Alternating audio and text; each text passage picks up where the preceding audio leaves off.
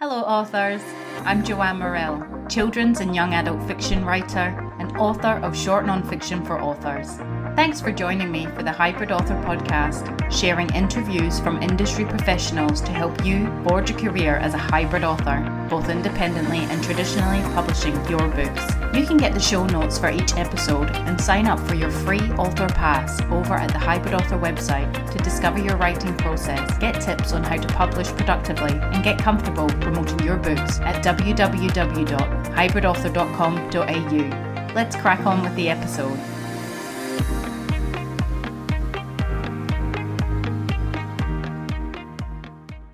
Hello, authors.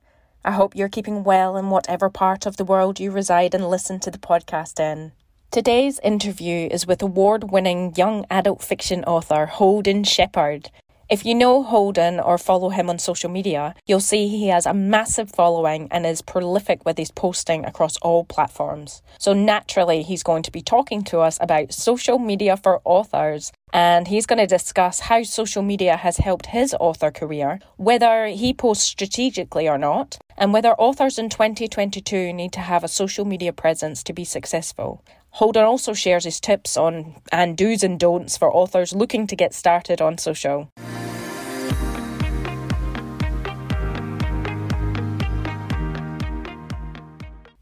So, in my author adventure this past fortnight, a whole lot of life got in the way of me being not very productive in my author business. I planned to record the audio for Author Fears and How to Overcome Them last Thursday, but I couldn't for some unforeseen reason. I can't remember now. I think it was due to noise or workmen or something happening on our street. Instead, I spent my time digging out old short stories. There's a competition happening at the moment in Australia. It's called Australia's Biggest Yarn, I think, and it's for a short story competition. And it's open to all ages, and it's quite a big cash prize. And I just thought, why not look over past work and see if I've got anything good enough to enter? And it was really nice revisiting old works. And I quite enjoyed reading stuff that I'd written in uni, and I actually thought it was really good. so that was good to revisit old stuff. I also started to look up some research books for the next in my Author Linings non-fiction series, which is Performance for Authors. And annoyingly, I couldn't get any from my ECU library, and I've had to just go to the local library, but at least I've started. I've picked up 2, and they're quite very interesting books so far. So I've started tentatively researching that. Yeah, so me planning on doing the recording for Author Fears and How to Overcome Them last Thursday changed to Friday. When I woke up on Friday, I had a head cold and I spent the whole day in bed instead. Did negative rat test for COVID and was negative. Yeah, and then my youngest child started getting fevers on Monday night or early Monday morning. And then we did took her for a test, and she turned a positive COVID test the next day. And then my other eldest daughter, she ended up testing positive. I was negative that whole time, but I have felt really rubbish. You might be able to hear it in my voice these last 2 days, but still negative tests. And then this morning, which is Friday the 13th, and it's actually of May, it's actually my birthday. Happy birthday to me. I got a positive COVID test, so I'm feeling rather lousy. So yeah, it's I can't imagine a whole lot's going to get done. That is life, and we just have to roll with the punches.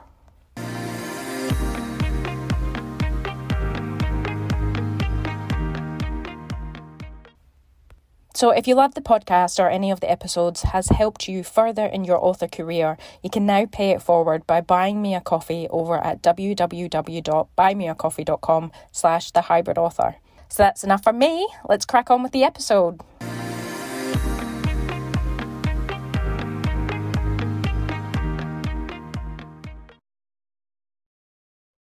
Holden Shepherd is an award-winning author born in Geraldton, Western Australia. His debut novel, Invisible Boys, Fremantle Press 2019, was published to both critical and commercial success. Invisible Boys won the WA Premier's Prize for an Emerging Writer, was shortlisted for the Victorian Premier's Literary Awards, and was named a notable book by the Children's Book Council of Australia. The novel is currently in production as a television series, and Holden's second novel, The Brink, will be published in August this year by Text Publishing. An absolute dream start to your author career, Holden. Welcome to the Hybrid Author Podcast. G'day, Jo. Thank you so much for having me here. It's a pleasure to be here. You're welcome. Thanks for joining us. So can you tell us, how did you come into the world of writing and produce such an amazing work of art?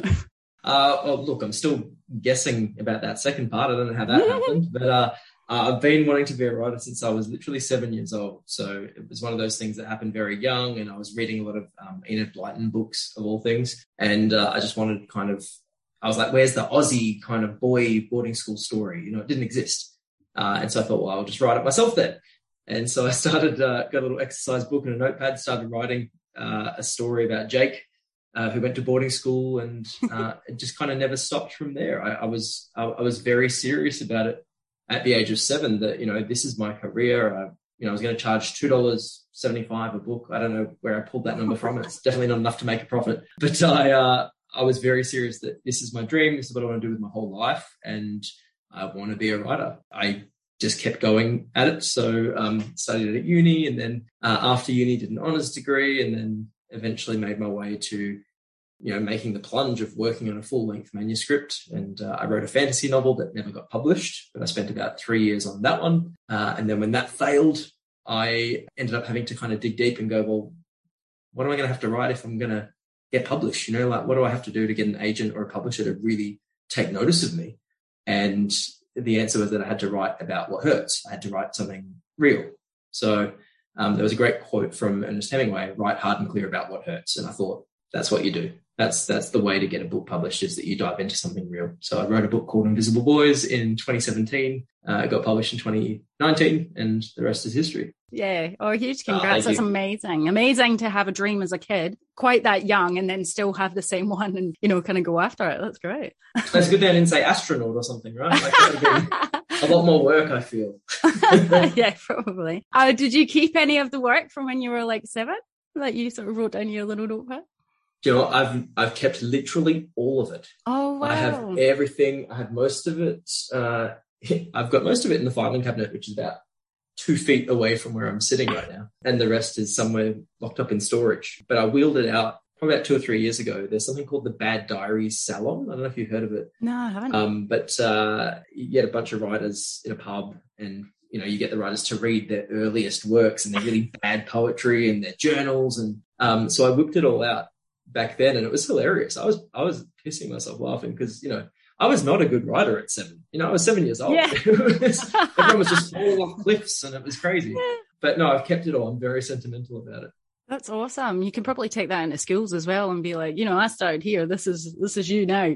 This could be you. That's not a bad idea. I've never done that, but I should. Mm-hmm. Yeah, for sure. So, well, I know you. I know of you from various events and in the literary scene, but mainly we've conversed on social media, Facebook mainly. But it feels like every time I open social media, whether it be Facebook, Instagram, Twitter, LinkedIn, you're there. Your posts are there like every day and stuff. So yeah, today I wanted to talk to you about social media. And do you post strategically? Is that something you have put yourself out there to do? You've thought about it? Or is it just naturally that you go on social media, or a bit of both? It's a great question. I love talking about social media because it is something that authors, I think, need to know how to get a handle on. I am a mix of both strategic and organic when it comes to social media. So the reason I really love Instagram in particular is that you can do stories. So I can just throw a story up there of whatever I'm doing in the day, or if I see a meme, or if I'm at the gym and I take a video of me working out, which is horribly self-absorbed, but I like it. But so that's just a space. And Twitter's kind of, to some extent, similar, that you can just put a random tweet out there. You can put a random Insta story out there. And it's just like, hey, here's what I'm doing. Like, here's me just being me. And I don't have to worry about, is that post going to get enough numbers? Is it going to get enough engagement and reach? And, I don't need to stress about that. So it's just really me being myself. Where I am more strategic is where I think about, okay, what am I going to post on Instagram on my main feed? What am I going to post on Facebook, on my author page, and Twitter as well to some extent, because you've always got something coming up. And I've found the busier I've gotten, the more projects that have been happening at once, there's always something coming up in the wings where you're like, okay, Monday next week, I've got to promote, the Perth Festival appearance. And then, Wednesday, I've got to promote that this book is coming out. And then I've got to make sure I remember to tell everyone to log into this thing, otherwise I won't have anyone watching me. So there's always something in the wings. So there is an element of being strategic about, posting enough, posting at certain times. Like I used to, I'll make sure I don't post, in the middle of the night, because no one's going to like the post, and then your stats go down, and probably the algorithm will work out that, well, this guy's posts don't do very well, so why would we push him forward? Do you think though, if you did, like, you would reach a different kind of audience, like especially in Twitter, to me, is quite Americanized with the people that are on mine. I think you can change it around, but like if you posted it, a certain time frame that's good for them, you might get a whole other audience. That's a good point. I think, and I used to do that when probably like 2016, 2017, 2018, when I was kind of like an indie author and I was putting out like little short stories on Kindle and stuff like that. I used to post deliberately at night, because that was the time the Americans were waking up. So I used to get lots of engagement because I was posting kind of very generic writing tips or writing memes and things about creative writing. So, and I'm not saying like big numbers, but I get 200 or 300 likes on a tweet, which for someone who was no one was like, oh, that is good. Following me back. And, that was quite nice. So that worked for a certain time. But then when it shifted to being, oh, hang on, I'm now published in Australia and New Zealand. My book is only published here, apart from kind of on Amazon and Kindle and Audible. I needed to focus my audience, my social media posting on, well, when's my audience awake? And also not just when they're awake, but a post isn't only seen in that first few minutes. It's seen for a certain amount of hours after that. So you don't want to be posting, if most of your audience is in Australia and you post at 8 p.m. Perth time, which is 11 p.m. Sydney time, you might get a few people just before bed hitting like and interacting with you, and then they all go to sleep. And then all the engagement on that post stops, and it can kill that post. So for the sake of engagement and reach, it's important to time it kind of during the day. So I usually do like early morning or like late arvo tends to be a decent time for me. And that depends what platform you're on, how often you post. So like Facebook author page, I'll post maybe 2 or 3 times a week. Twitter, multiple times a day. Instagram, every day when I'm in promo mode, and then less frequently when I'm not. But again, stories. That's quite a lot. I suppose, are you in like not so much a schedule, but more like a routine now? You're thinking, like throughout the day for Twitter seems probably quite natural, and then you just it feels doing normal. it now. Yeah, it's just so part of what I do every day now, so it doesn't feel like work. One thing, I watched a webinar by like a digital marketing expert years ago, kind of 2015, 2016. Probably all the rules have changed now. But at the time, he was kind of talking about Twitter, and he's saying, if you're going to use Twitter as a writer, you need to spend 30 minutes on it every day. And at the time, I was like, well, I hate Twitter, and I don't want to spend 30 minutes every day on Twitter, and I don't have the time to do that. But then I thought, well, I've taken this guy's webinar for a reason. Like, if he's an expert and he's saying this, I'm going to give it a bash. And I would now spend way more than half an hour every day on Twitter, and it's just integrated into my life that's what I do. But that's why I have a really engaged following on Twitter. Yeah. So it does absolutely work, but it does require a commitment. So yeah, it's integrated into my life. It's fairly organic. I have it in my head when I need to post stuff about certain, marketing campaigns or whatever, but I don't literally kind of structure it in a document or anything like that. It's not that sophisticated. Yeah. You do follow campaigns then? You do know a bit about that and you do put it out. So maybe like, well, what's the campaign, sort of like a promotion of your book before it's launched and then after, that type of thing? Or? Yeah, so when I talk about campaigns, I'm thinking more when you're with a publisher and they kind of give you a schedule of like, here's what we're going to be posting about, Fremantle Press might be posting about Hungerford Award, and they might be saying that here's what we're posting or whatever. So you might be aware that they've, they're marketing professionals, so they will map it out in a document because they have to. And I'll follow what I'm required to do from a campaign like that if I'm given one. But on my own, I just like to wing it by the seat of my pants. Yeah, okay. Well, I have to say, like, I find you very open and honest. And like, we don't hang out. I don't really know you on a personal level, but from your social media, I feel like I do. You seem quite genuine. Sometimes we see a lot of you. And I mean, did you just decide to put yourself out there completely, or are there parts of your life that you just know that's off limits, you don't share at all? Because I feel like you do share a lot. Like you do. There's like your personal side, and then sometimes family as well, and with your marriage, and obviously your exercise is a big massive thing, and as well as your career. But so what else is there? There's not much else to me, to be honest. Pretty much, family, gym, footy, writing. That's about it. So I made a really conscious decision. It was probably a marketing webinar or seminar or something that I went to around the same time. I went to a lot of things when I was kind of emerging, and I was like, I'm going to find out everything I need to do. But someone said, you need to put your face out there on social media if you want people to engage with you. And for the first year or so that I was on Twitter and social media, I didn't really do that, especially Twitter. I was just like words or GIFs or memes, but you don't see my face. And even my headshot from that time was very generic. Like I had this very kind of schoolboy look. And it wasn't me, like it was not really reflective of my personality or who I am. Yeah. But I was trying to be like, oh, well, I'm a writer. So there's my little writer headshot. And, writers just write stuff. They don't show their face. And so once I saw this, I was like, oh, hang on. Clearly that's a true thing. And then I started to notice it in my own feeds. If I'm scrolling through, I do stop if I see a face. And I'm like, oh, who's this person? What are they doing? And I will scroll straight past a tweet or a post where there's no image. So I thought, okay, this is the way forward. And around the same time, it just happened to kind of coincide with, I think, 2017, 2016. I lost a ton of weight. I really didn't like how I looked. I used to be obese and just very unfit. And so I would never take photos of myself anyway. They just didn't exist. Yeah. And so when I did start to lose a little bit of weight, I was like, maybe I can take a photo. Maybe I can put it up on the internet and, no one will kill me. And no one did kill me. And in fact, in hindsight, I could have been any size and I could have taken a photo and everyone would be like, hey, nice to meet you. But at the time I felt very, very self-conscious and I really lacked confidence and self-esteem. But yeah, once I had that sense of like, I feel okay about taking a selfie and I'm going to, then it became like rampant.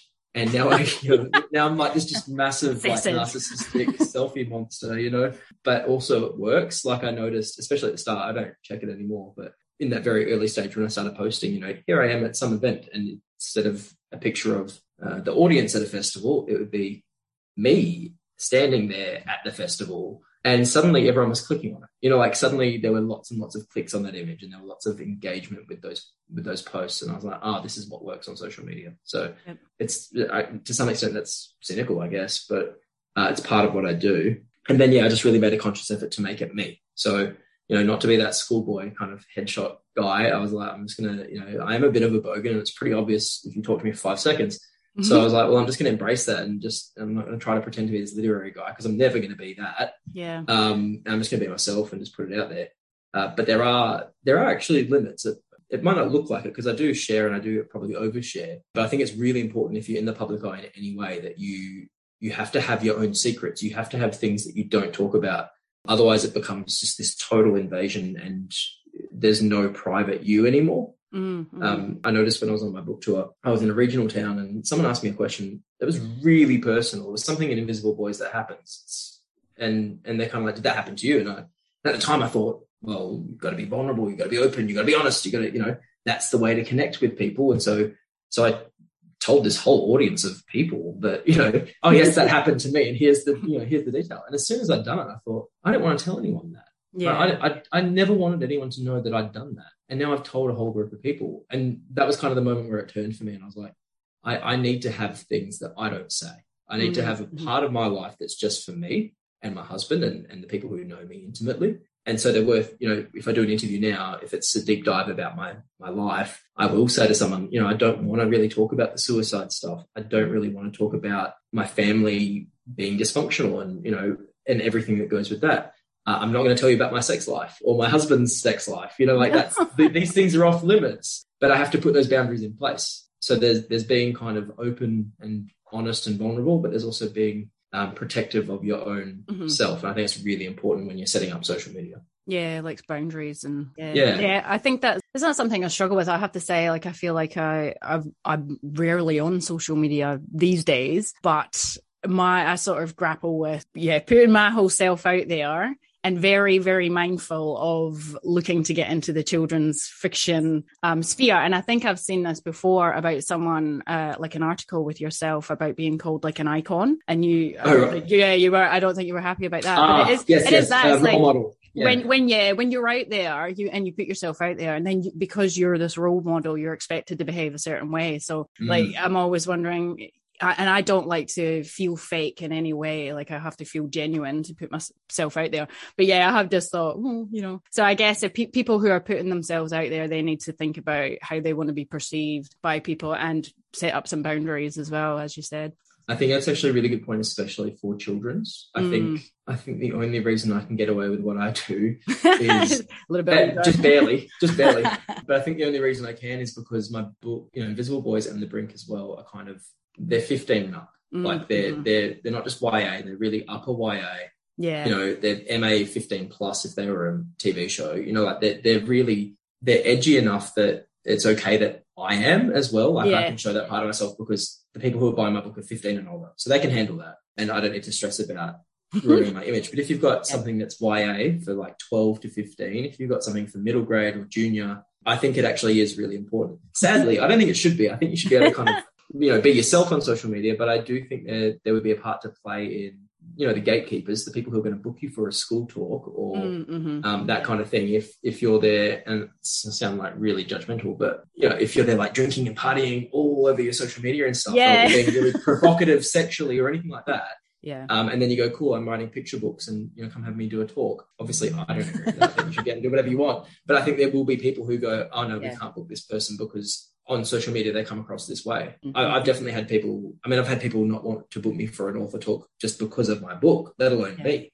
We don't want the sex mentioned. It's like, well, we don't want the gayness mentioned. It's like, well, what do you want me to say? There's not much left to talk about. I think it is a real consideration if you're in YA children's space. What are you putting out there, and who's going to still want to book you for a school talk? And that kind of that's a really good point. So you're definitely sounding like pro social media for authors. So do you would say you believe authors in 2022 need to have a social media presence to be successful? Or I do, I think the caveat is if you define success, and I would, if you define success as selling lots of copies of your book, yes, I think you ought to have a social media presence. I think the key is that it should feel like something you're comfortable with. So if you're someone who you hate selfies and you really don't want to use Instagram, then don't. If you don't like political stuff, if you don't like things being reshared with other people, don't use Twitter. Maybe your Facebook is your thing, or maybe Instagram, but you just take photos of plants. I don't know, but it has to be, I think, in line with who you are.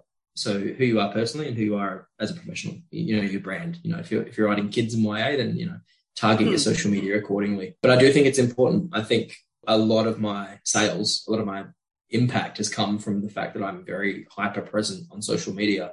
I've found a lot of readers that way. I found a lot of media opportunities that way. So it really does amplify your voice, your chance to get noticed by people in a way that can't be done otherwise. Like it's free, like you can just log on there and just, if you're really clever with how you do it, you can get noticed for free, just putting in your own time. So I think that's really important. But I think there are authors who, I'm thinking someone maybe like really literary who just wants to kind of write this very, literary stuff and garner critical acclaim, but doesn't really care about sales. Then, I don't think you do need social media for that. And I can think of a fair few literary authors who just avoid it altogether and they're quite happy doing that because they hate it. So I don't think it's essential to do that. But if you're wanting to be commercially successful, I would have a hard time taking a commercial author seriously if they didn't have social media. Social media has kind of helped your author career by the connections you've made, I suppose, and the opportunities you've found from these connections with people for events and stuff, and readers, I suppose. It's definitely, the power of having someone share your stuff or retweet it means it's going to other people's audiences, not just yours. So you're constantly getting exposed to people who don't already know about you. If you're using hashtags, you're finding people who are into the same things you are.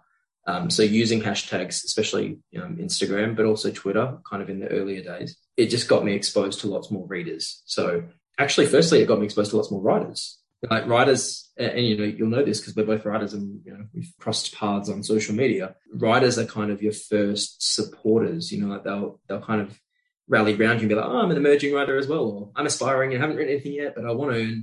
And that's your kind of initial core base of people who are going to support you. So social media helps you find other writers in your tribe, first off. And then secondly, it finds, readers who want to read what you're doing and podcasters, media, programmers, people in libraries and schools are really important. And I think that's a part of the industry that you don't get told a lot of about in the very early stages. But, those people will book you for paid talks and appearances and promotions. And those people are on social media. Yeah, no, that's excellent. And do you feel one thing I've always worried about, I don't feel like I've got a lot of opinions about a lot of stuff, but you know, when you become quite opinionated and really putting yourself out there, you can, I guess some authors would worry about like the backlash that comes from that. Have you have you had to deal with, have you dealt with a lot of negativity or a lot of negative backlash from either opinionated posts or even just to do with your book or other things? I have. Yeah, over the years, there's been a range of things that have come up that have been, I mean, some have been small but annoying. Some of them have been enormous and viral. And it's actually a really stressful thing to have happen. If something blows up in a negative way, it gives you the same fight or flight response you'd have with any kind of, you know, someone coming at you with a knife. Like your body is just like, oh my God, you know, like people are turning on me. I'm not okay. Am I going to lose everything? Am I going to lose all my friends? Like it's an incredibly stressful thing to have happen. What I have learned, I had one relatively recently within the last month or so, and it was a huge pile on me personally. Like it was really, really toxic, and just all these people just absolutely just hating me. Like, and that's fine. You know, like if you're going to be a public figure, you can get people who just don't like you, and that happens. But there were a few in there who were people I knew, you know, like authors, people I thought were friends, and just kind of just absolutely stabbed me in the back. And I kind of was like, wow, this is terrible. But I've learned that often saying something on my own social media can often make that worse.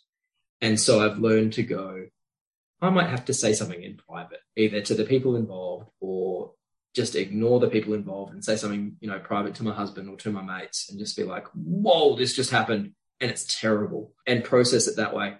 Because if you, there was something that happened in 2020, which I can't talk about because there was a legal, legal threat around it. Of defamation, so I can't talk about it. Oh, God. This thing happened, and I I was really upset about it. It happened in good faith. I went on social media, and you know, I'm so upset about this thing that's happened, and it blew up terribly. But it blew up in both ways. So I had lots of people coming at me saying, "You're just doing this for attention." I had the media, I had like, as in news and radio and TV, all coming at my publicist wanting to talk, and I was like, "No! Like, I didn't do this for that. We shut it all down."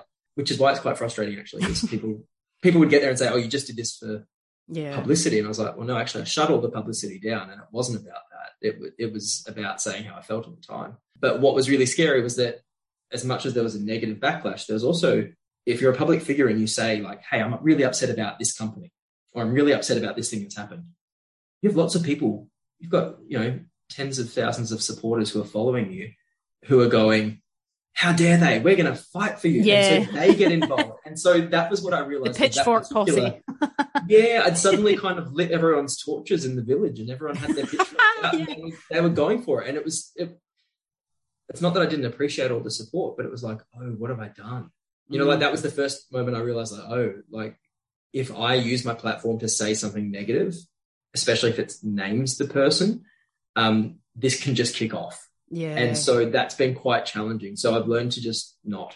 Yeah. I've learned that, you know, if something bad happens and it really upsets me, the risk is if I'm alone. So if I'm alone and something terrible happens on social media, that's when I'm most likely to be like reactive and be like, I'm going to post about this, and, you know, I need support right now. So I'm going to post about it and say how I feel. And, you know, it feels great for about 30 seconds. And then I go, oh, what have I done? So I've learned that actually the best way is to not respond in the moment at all, but also not publicly. You know, don't put it on social media, back away, deal with it privately, and that can diffuse the whole situation really quickly. But there's no way, you know, there's no way around trolls. Trolls are always going to be there. People I block very frequently. I encourage people to block others, you know, even if they're people in the industry. I block authors all the time. If someone's, you know, really toxic and really abusive online, it doesn't matter if you're a blue tick author or you're a random troll with no profile picture. It's the same behavior. So I very quickly block people, and then they often screenshot it. I've always found that really weird. So people will kind of screenshot and be like, Holden Shepherd has just blocked me. And they'll tweet it to their followers as if they're exposing me for being someone who blocks. And I'm like, you know, I don't block nice people. I block people who are really awful. So this is not something to be proud of. They're probably trying to gain some traction, maybe off the back of you or something. You know, so you just have to kind of shrug that stuff off as well and just ignore it and not reply. but yeah, so it's a weird space, especially if you're opinionated, which sadly I am. But I'm learning to be a grown up, and I'm learning to just either not share the opinions or deal with it privately. Yeah, I would say the topics that, in my opinion, are to stay away from is politics, COVID, Trump, like all those, especially COVID. Like I've just been noticing on social media how divided, especially groups of friends that I know.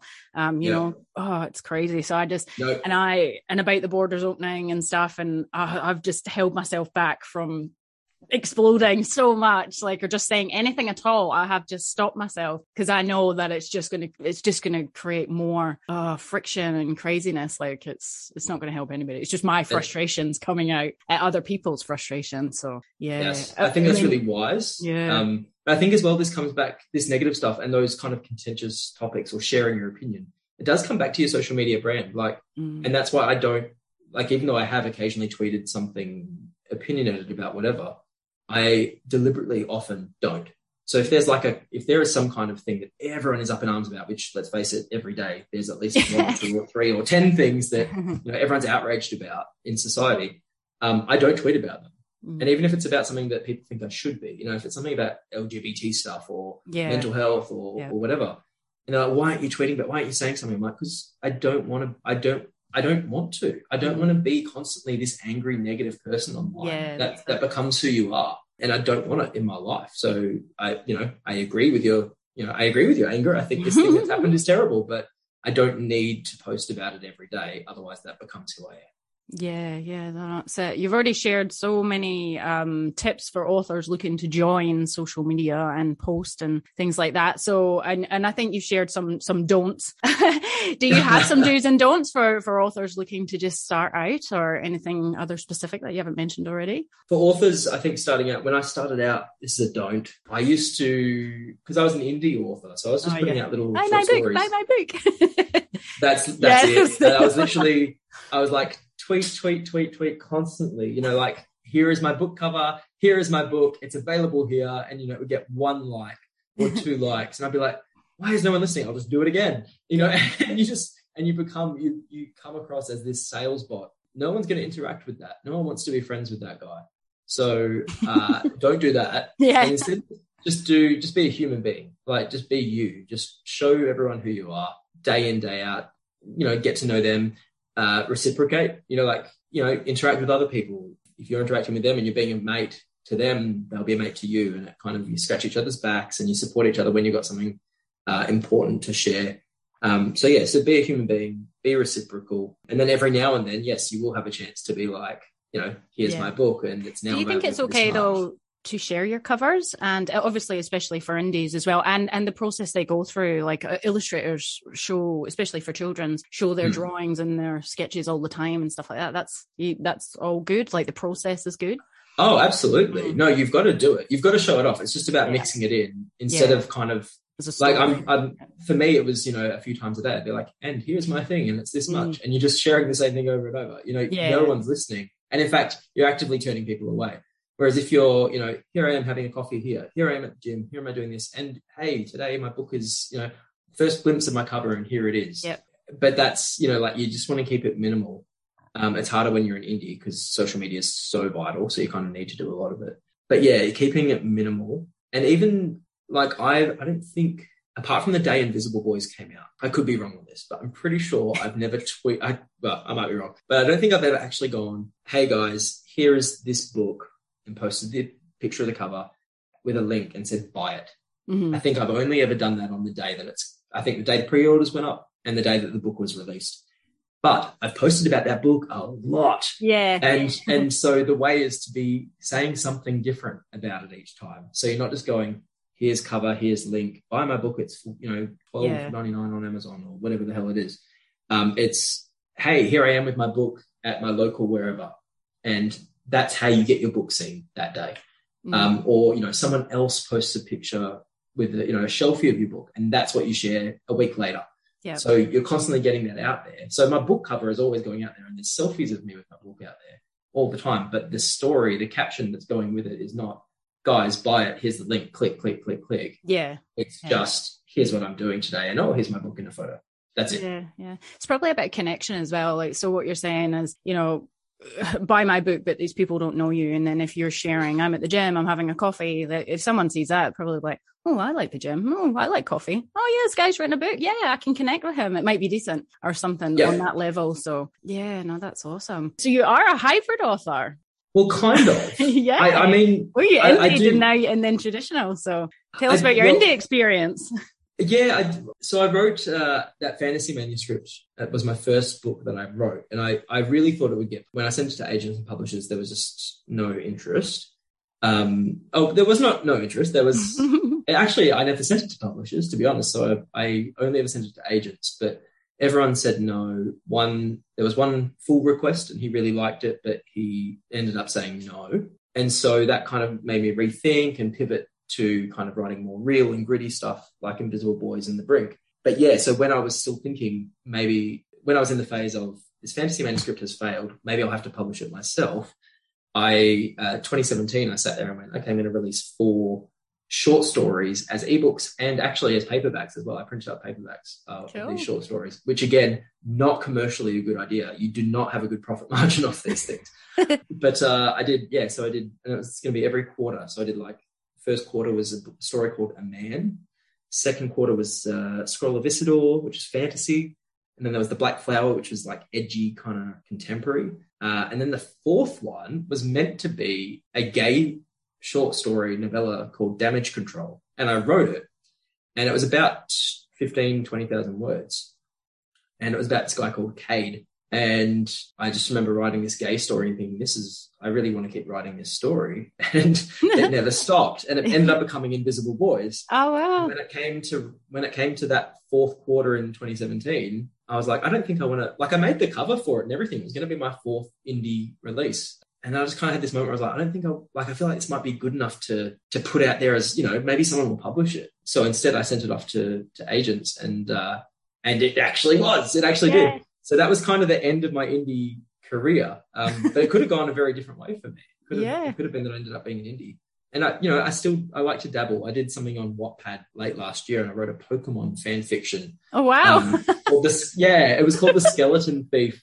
And I literally, because I used to do this when I was a teenager, I used to write Pokemon fanfics just put it out there chapter by chapter. And I was feeling really down about between The Brink and my third book. And I was like, I need to reconnect with how writing was just fun. And it just felt joyous, getting that flow state, just having fun with it. So I thought, screw it. No one said that just because you get published traditionally and you win awards that you can't write indie or you can't write fanfic. I can do what I want. So I did. So I wrote this 8-part novella called The Skeleton Thief and I put it up week by week on Wattpad and, people read it. It was quite fun, actually. Yeah, that's good. That's good to share that and a good exercise as well. It sounds like you really like the fantasy style as well. So I can imagine you might go into that genre again, hey?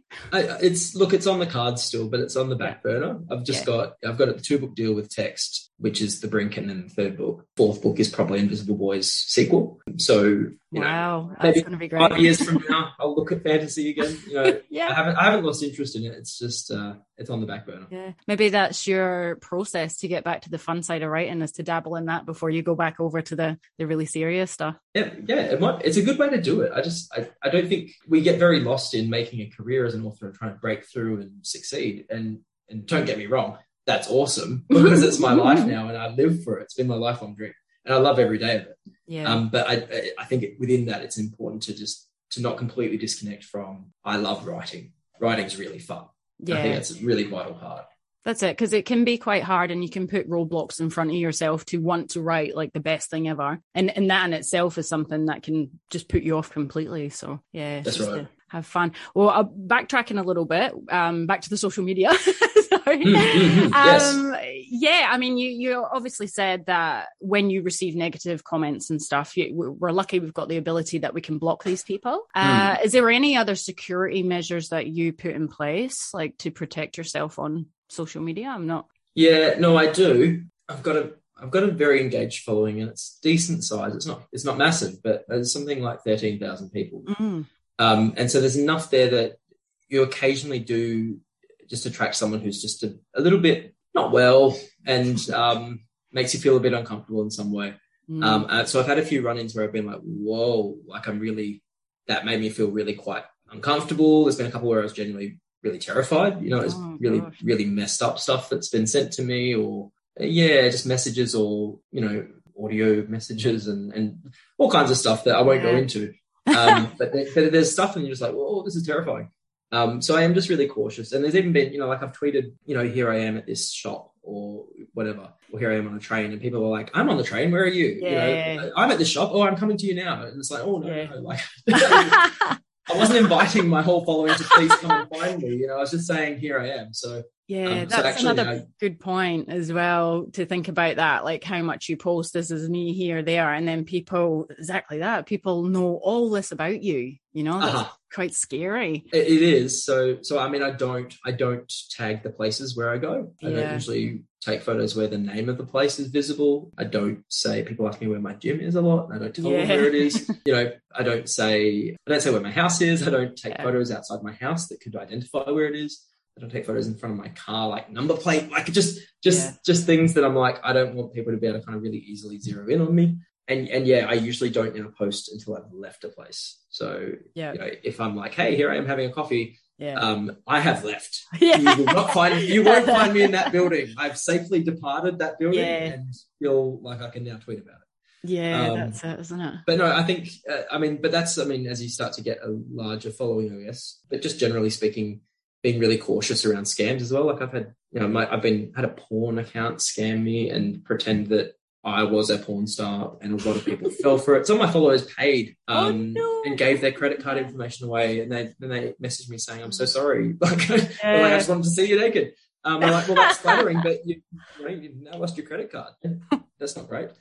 So things like that will happen. So just be really careful, like what you click from, like what people send you. Like it didn't come from me, but someone's obviously just decided to clone my account and try to trick people. So what do you do when you find that out? Do you take steps to get in touch with like the social media platform and then they take it down? Or you have to report it. But I mean, I had to have literally hundreds of people.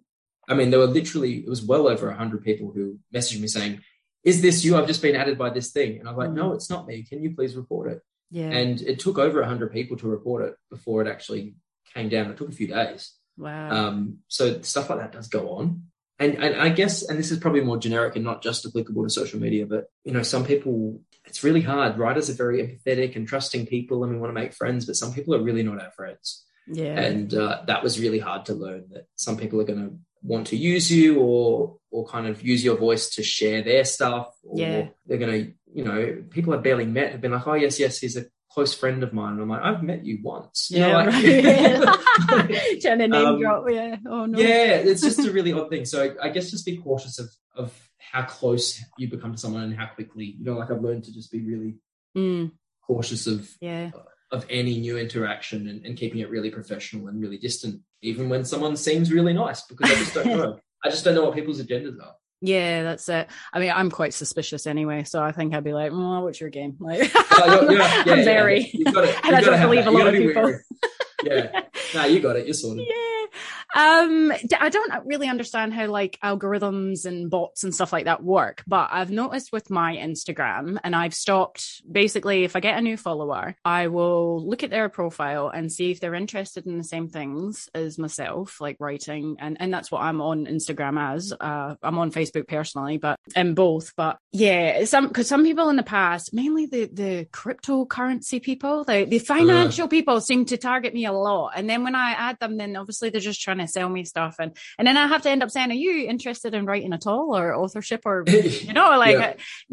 And so I've stopped accepting these people as friends, and I seem to get a lot of romantic things, I suppose, just like hello, like guys trying to chat.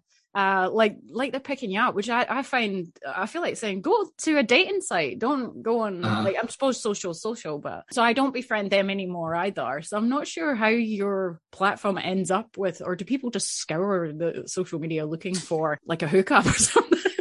I mean, some are humans, but some are just bots. It's hard to tell sometimes, but there are humans who just are creepy. Yeah, and or scammers, I guess, some of them. Yeah, it's usually like the surgeons or the army dudes, or I don't know. I'm just like, that's not even my type. Like, yeah, but it's all made up. no, there is all that kind of stuff. It's quite, it feels quite weird sometimes. Yeah, I wonder, like, I'm just like, how do these people find me? I have no idea. And also, all at once, about 2 weeks ago, about five people, book reviewers, who have got quite a big following, but not anybody I know. And then they sort of private message you, and they're like, they're charging a service basically. They you know, for you to put your book there, for them to review it. And the English is always broken, which is the first sign to me, like, you know, well, you say you're from Canada, are you really from there, from somewhere else? And chatting, generic scam. Yeah. So, but I don't know if they are scammers or actually just people, but I'm very wary still as well. But again, all five at one point, I'm just like, how has that happened? Why have I floated over to your area? I have no idea. So, I mean, what's been some of the weirdest things happen on social, and some of the best like for yourself? Some of the weirdest, I mean, some of the genuinely weirdest are the ones that I wouldn't even talk about here, but they are ones that were kind of really troubling, like genuinely scary. Like I was just like, whoa, like this person is just really cooked. Like just this person's really unwell and I need to not interact. You know, there are some people as well, they're not necessarily in that completely cooked category, but they think they're your best mate kind of thing because you wrote a book and they felt seen by it. So they end up wanting to kind of message you every day. And, you know, eventually, well, very quickly, I just had to stop replying because I can't do that. One, I don't have time, but two, it's not, you know, I don't know this person. No. So those kind of things happen. More of the fun, weird ones, you know, I get a lot of just guys trying to pick me up, which is very flattering. Because, you know, the gays are very visual learners. So, you know, if I put up posts of me flexing or whatever, I end up getting messages and nudes and, you know, videos of guys doing all kinds of things. So that's, you know, it's a weird perk. And I'm like, thank you, flattered, but married. But, you know, cheers. Nice to see you, you know, enjoying yourself. So that happens a lot. The best ones are when I get very occasionally, I get fan art, which I really like. Yeah. That's really touching when someone does fan art of my characters, or even there's been a few of me, which is very like great for the ego. But you're just like, wow, someone spent their time, you know, drawing my characters. I just think that's really special. You know, there's been all kinds of interpretations of them, maybe half a dozen or so. That's pretty cool when someone has taken the time to be that touched by your work that they do that. And then just to be honest, I don't know if all my books will be like this, and probably they won't. I think Invisible Boys is special in what it did, in that it's tapped into a lot of people who read it, but especially gay men. Yep. It taps into a lot of the trauma that they went through when they were growing up. So I get messages, you know, it's still pretty much every day. And it's been a good nearly 2.5 years since the book came out. It's probably not going to end for that book, to be honest, because people discover it day by day, or just, you know. Yeah, it's surprisingly had this really long tail. You're usually kind of told you've got 3 months to sell the book and then it dies, you know, unless it, you know, becomes a bestseller. Yeah. But this book has just kind of kept trundling along, and the messages have just kind of kept coming, and I'm grateful of them every single time they happen, because I felt alone my whole life. I felt really weird. I felt this, you know, I was this weird. How can you be a gay bogan? You know, that doesn't make any sense. No one understands that. And, you know, not everyone who messaged me is gay. Not everyone who messages me is a bogan, but a lot of them feel seen by either me and the way I am in the world, or especially the book. They feel seen by Zeke and Charlie and Hammer and Matt, who's the fourth boy in the book. And that's really touching. That's probably the best part, is that I put something out there that was really real for me. And I felt alone my whole life, and I felt weird about that. And suddenly you get hundreds, probably at this point, close to 1,000. I don't know how many messages I've had, but lots, you know, hundreds of people have come and said, I see that and I feel the same way.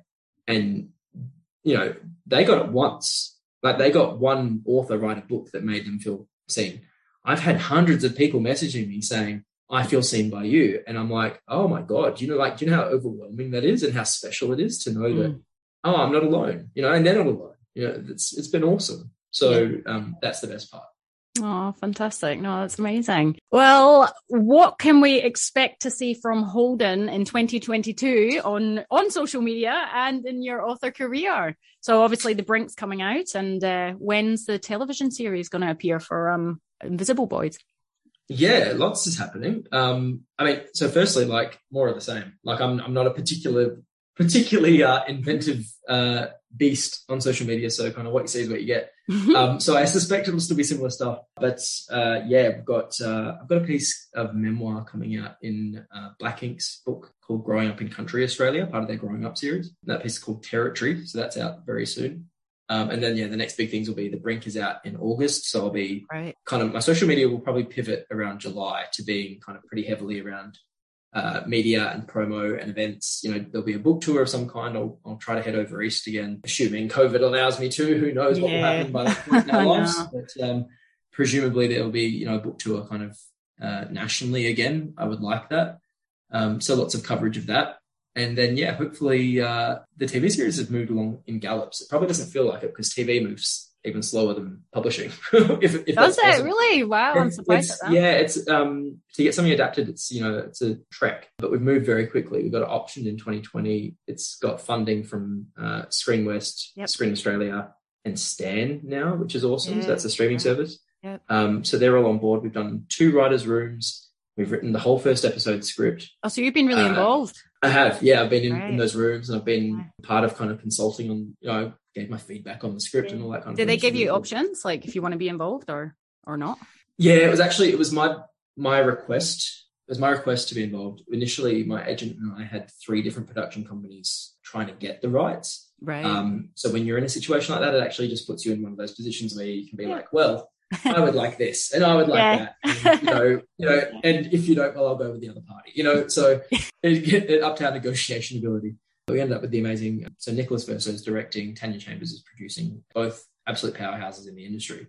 And they really get the story, they really get what it is. I feel very in good hands, and I don't feel the need, I'm involved as a writer, like I'm one of the screenwriters on the show. I'll probably write 1 or 2 episodes myself and then just be part of the writing process for the rest. But I'm not involved with the production side, and I'm pretty happy with that because I don't know a thing about casting, about locations, about.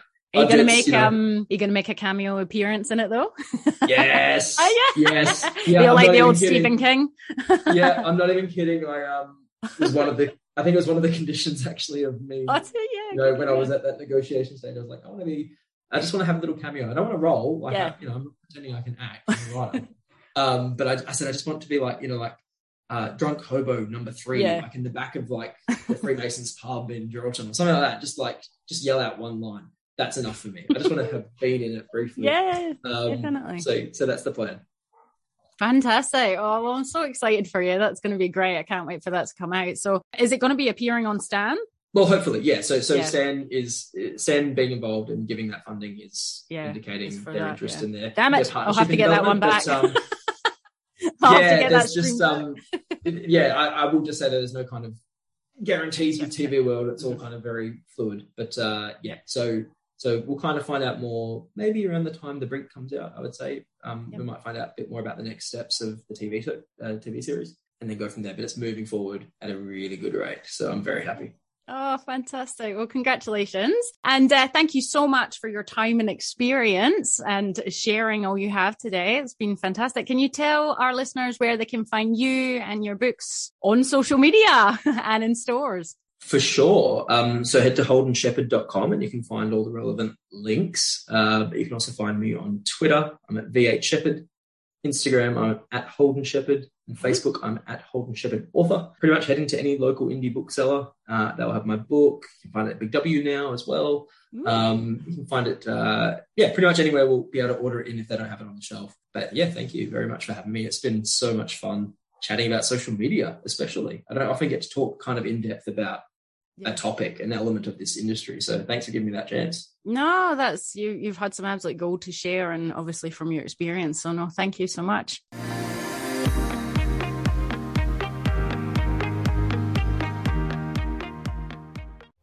So there you have it, folks, the incredible Holden Shepherd sharing his social media tips with us lucky authors. Keep an eye out for his new book, The Brink, which is being released by Text Publishing this August. And the reviews are already hitting the shelves and social, and it sounds like it's another not able to be put down read from Holden.